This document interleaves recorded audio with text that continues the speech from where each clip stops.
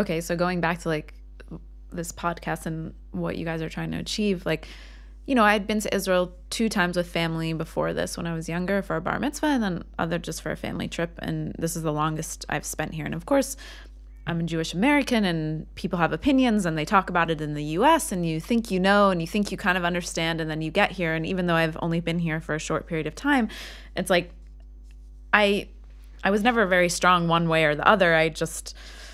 But I realized it's like I didn't even know what I didn't know. And there's no way for anyone, unless you're living through it, to really understand. And even then, most people still don't understand it and can't get a grasp on it. And I just feel like for another country who has no concept of what's actually going on here or what it's like to send every child into the military, to think that they have a solution, to me just seems so arrogant and obnoxious, and like I'm offended by it. I'm offended. You know, I just think, I don't know. It's just, that's all I meant. It's like from Israeli point of view, then it must be even more, but maybe not. I don't know. No. I, for sure. If you ask some people, you'll find, I'm not a typical kind of Israeli, but you'll find that people are kind of like, dude, we know what we're doing. Just let us do it. Yeah.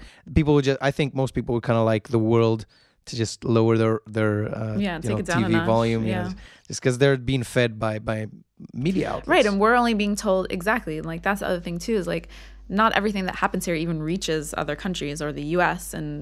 But like news are not really objective anymore. I remember I was in Manchester when Mavi Marmara happened. That was in 2000. Help me out. 2009. Roughly 2010. 2010, yeah. Something like that. They sent a flotilla of 9 boats from Turkey, if I'm mistaken. I think they were from all over Europe. Yeah, from all over Europe. This particular ship was a Turkish ship. This specific one was from Turkey.